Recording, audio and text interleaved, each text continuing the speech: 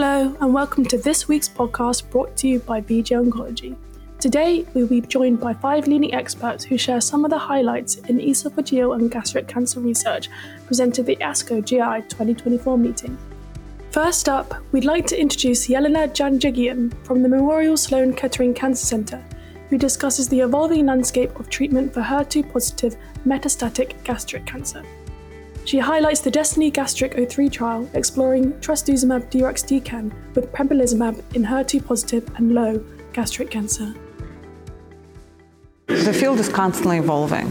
For HER2-positive space, we now have antibody-drug conjugates, and what we've learned from bladder cancer and breast cancer and other diseases, antibody-drug conjugates are actually quite good at augmenting the response of immune checkpoint inhibitors, and they work together to improve responses. In fact, some of the responses in bladder cancer trials have been really groundbreaking.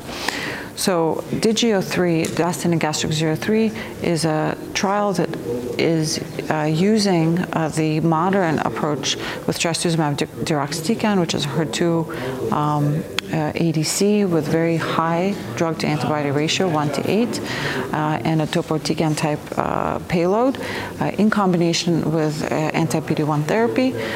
We are using, historically we used pembrolizumab, and now we're exploring other bispecific antibodies with PD-1, CTLA-4, and PD-1 TIGIT, and showing that in combination, and also in combination with capecitabine.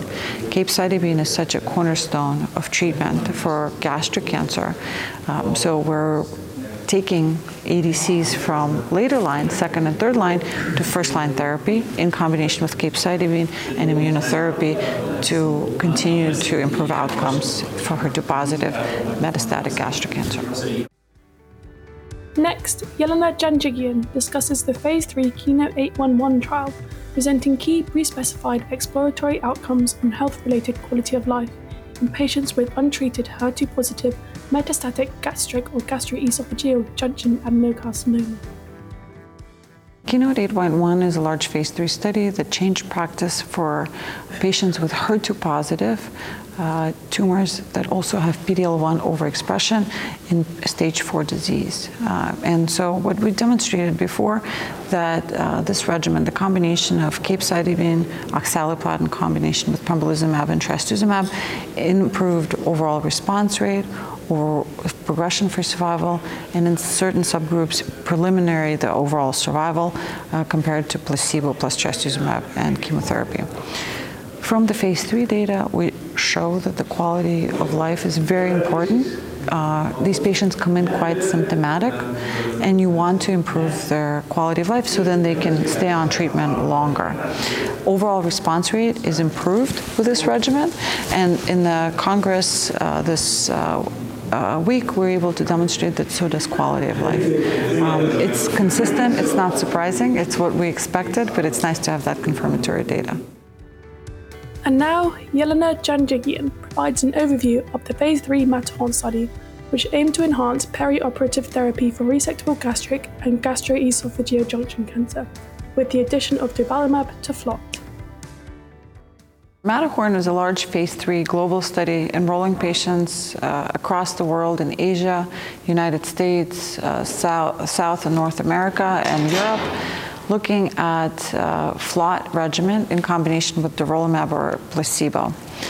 This was the first study of its kind to be able to globalize FLOT regimen. As you know, it's widely used in Europe and some parts of the United States, but historically is not that well implemented in Asia. So we demonstrated previously that pathologic complete response is improved with the addition of durvalumab compared to placebo. And at this Congress at ASCO GI, we're presenting the geographic data, looking at outcomes, both baseline patient characteristics, but also treatment outcomes and downstaging and pathologic response across different parts of the world. 19% of the patients were enrolled in Asia, which is the highest percentage of patients in the trial ever treated with FLOT in Asian countries. what we demonstrated, as expected, that the patient characteristics of patients with gastric cancer in Asia is different than the rest of the world. We saw a higher percentage of gastric cancer patients compared to GE junction patients, which is what we see in the Western population. More patients with ECOG performance status of 0, higher T4 stage percentage, and more node-positive disease. And despite these differences in baseline patient characteristics, the odds ratio favored durvalumab for improvement in pathologic complete response. And moreover, the improvement in the response was exactly the same, 12%. This is good to see that you're able to approach treatment for this disease globally. It makes clinical trials uniform so that we can study these population of patients all together and standardized approach. It will help us improve outcomes. We also demonstrated that irregardless of where, which country or which region you look at, the odds ratio consistently favored addition of durvalumab. So again, very reassuring for this global study. It shows that FLOT is doable, irregardless of the geographic region, even in regions that historically may have not used FLOT that much. 90% of patients completed all 4 cycles of FLOT preoperatively, which is great. And over 60% of patients were able to complete all 4 cycles of FLOT adjuvantly, which is actually better than we expected. The study accrued ahead of its schedule in the time of the pandemic, again highlighting that in the modern oncology practice, these regimens have a role. We need to wait for the event-free survival data from the Matterhorn study before we can say that it's practice-changing. But we are hopeful that if it changes practice, it'll change practice all over the world. Next up, Samuel Louis Citrin from the Memorial Sloan Kettering Cancer Center presents research on the use of circulating free DNA analysis in esophageal gastric cancer. In gastroesophageal adenocarcinoma, there is many new exciting treatments coming through the pipeline, many of which are targeted non-chemotherapeutic options, which really means that tissue next-generation sequencing is exceedingly important in the management of this disease. One of the downsides, one of the drawbacks of tissue-based sequencing is that the heterogeneity of this disease suggests that a biopsy limits the utility of a single-site biopsy because there's heterogeneity within a single patient across different lesions, not to mention that biopsies can at times be invasive, if not even unfeasible. So MSK Access is a blood-based liquid biopsy tumor-informed platform that allows for comprehensive, less invasive sequencing. And so this is a retrospective series looking at our experience in almost 100 patients who had MSK Access collected prior to receiving any treatment. There are really 2 takeaways that we saw. First, from a molecular profiling perspective, that blood-based sequencing using MSK Access was concordant with the molecular profile that we found on tissue-based sequencing using MSK Impact, of which we had paired samples of tissue and blood. There was one area in which the MSK Access appeared to be slightly less sensitive, and that was detecting copy number alterations, where it's particularly pertinent to this disease as ERBB2 amplifications have implications regarding treatment and HER2-directed therapy. So that was one area where we saw that it was less sensitive than tissue-based sequencing, otherwise significantly concordant. The second real important takeaway with blood-based sequencing is the idea of using it as a prognostic indicator, the idea of being patients with detectable versus undetectable, specifically at each stage of disease. So we looked separately at patients within each stage, locally advanced, potentially curable disease, untreated metastatic disease, and then those with later line, more advanced disease who had progressed on first line and were getting second line treatments. And what we saw, of course, it's, the caveats being this is a retrospective series and relatively small sample size, but there was a signal that patients who had undetectable circulating tumor DNA had better outcomes, longer overall survival compared to those who had detectable circulating tumor DNA prior to any treatment.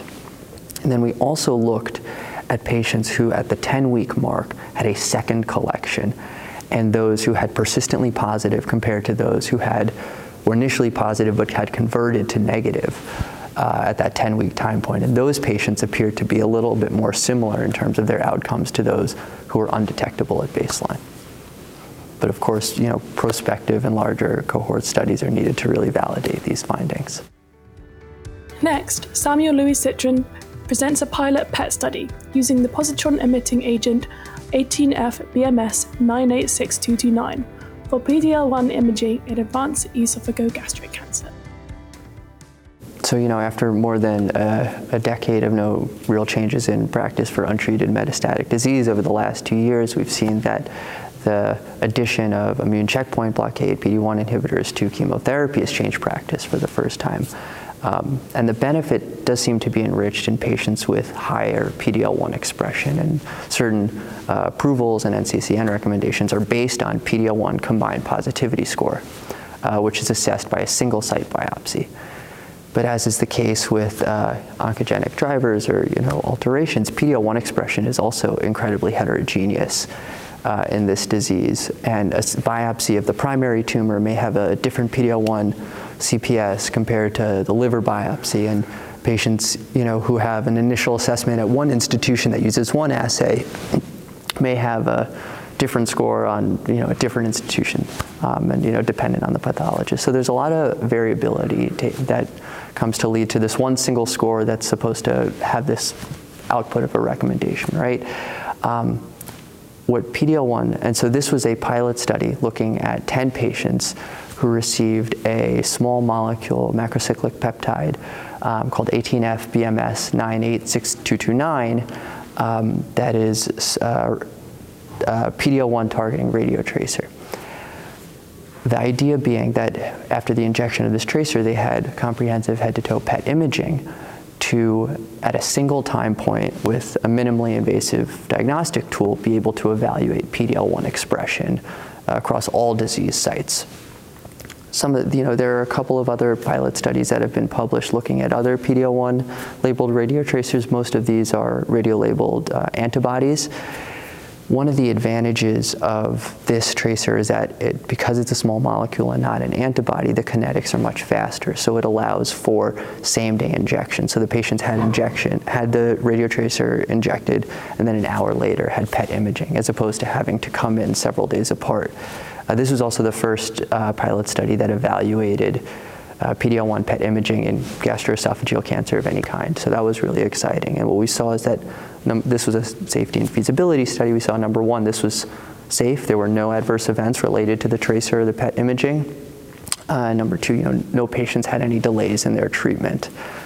Of course, the caveats of 10-patient cohort, we did see that it was concordant with radiologic and pathologic PD-L1 expression was concordant, because we had biopsies of all of the lesions and then radiographic assessments by expert nuclear radiologists looking at those.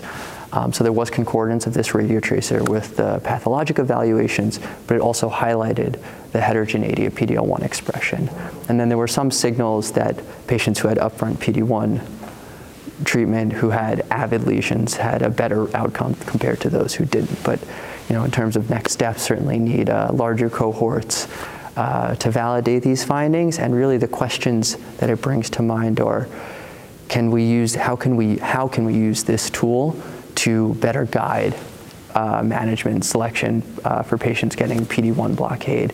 Is it going to be maximum avidity, change in avidity from pre to on treatment, change in FDG avidity by greater than 35% is associated with improved outcomes. So is it going to be something similar that we see with PD-L1 PET imaging?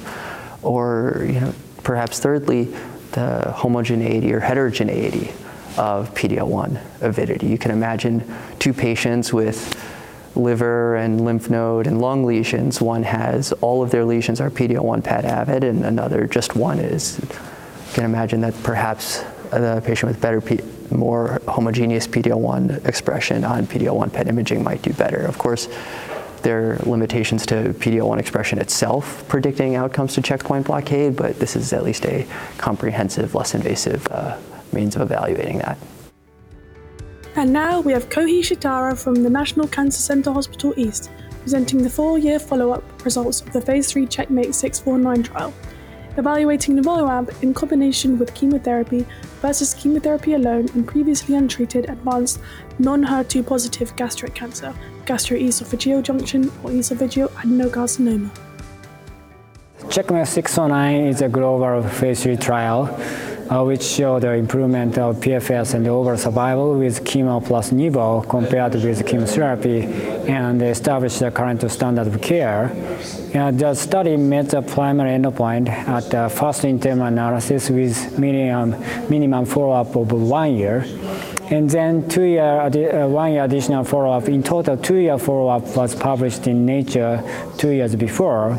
And additional total 3-year follow-up data was presented last ASCO GI meeting and very recently published in Journal of Clinical Oncology. And in this ASCO GI, we presented the 4-year follow-up data. In gastric cancer, to achieve the long-term survival or cure is very difficult. So to observe such long-term benefit is very important. And here we observed a 17% 4-year survival rate with chemotherapy plus nivolumab compared with 8% with chemotherapy alone, especially in patients with PD-L1 CPS5 or higher. So there was an absolute 9% difference in 4-year survival rate. And even in all common population, there is a 5% difference in 4-year survival rate. I believe this is very important to suggest that the sustained benefit of chemo plus nivolumab. There is also a difference in PFS like that, and we also observed a sustained PFS 2. This means until the progressive disease under the second-line chemotherapy. And we also observed a landmark analysis stratified by the response until 18 weeks, and suggesting good response during the chemo-nivo is a very good predictor for very nice survival outcome. So overall, this 4-year survival data from Checkmate 609 clearly supports the chemo plus nivolumab as a current standard of care based on prolonged and clinical meaningful durable survival benefit. Ken Cato from the National Cancer Center Hospital discusses a retrospective investigation into the concordance between 3 PD-L1 scoring methods and their association with clinical outcomes in Rationale 302. The Rationale 302 study is a comparison between the chemotherapy alone to the tislelizumab, the PD-1 antibody alone, and the second-line chemotherapy for the esophageal squamous cell carcinoma. And in this study, so we use the TAP score for evaluation of the PD-L1 positivity. So this is similar to the CPS, and we counted the positive area of the cancer cell and the tail. But the difference between the CPS and the TAP is CPS count the number of the cells, but the TAP use only the area for that, and the so-called more easier to determine. So, but there is no obvious comparison between the CPS and TAP, the evaluation. So now the evaluation shows 80% of the concordance between the CPS and the TAP. So I think the TAP is more easier and more convenient than the CPS in clinical practice. So the TAP scoring system will be the major. So after that, I think. Finally, Natalia Ibahwa from the University of Wisconsin Carbone Cancer Center addresses key considerations in managing oligometastatic gastrointestinal cancers. First of all, we need data. We need results from the prospective randomized studies, and those studies are ongoing. What we are learning right now is that the biology of the tumor matters a lot. It's not just the number of metastases. It's the cytometastases, probably molecular underpinning of the tumor, and the history and prior treatments for patients. There are big phase 3 studies that are currently ongoing that hopefully will help us further answer the questions of what is true oligometastatic disease and how best to treat those. There are 2 phase 3 randomized trials ongoing in Europe that are asking a question of surgical resection of oligometastatic upper GI tumors. And in the United States, there's an ongoing phase 3 trial, which is open via ECOG Akron, EA2183, that I'm chairing, that asks the question of the role of consolidated radiation therapy in patients with oligometastatic upper GI cancers. Thank you for listening. If you have found this podcast insightful, please leave a review and don't forget to subscribe on your podcast app. Follow us on Twitter at BJ Oncology to join in the conversation, and check out bjoncology.com for all of our exclusive coverage on data presented at ASCO GI 2024.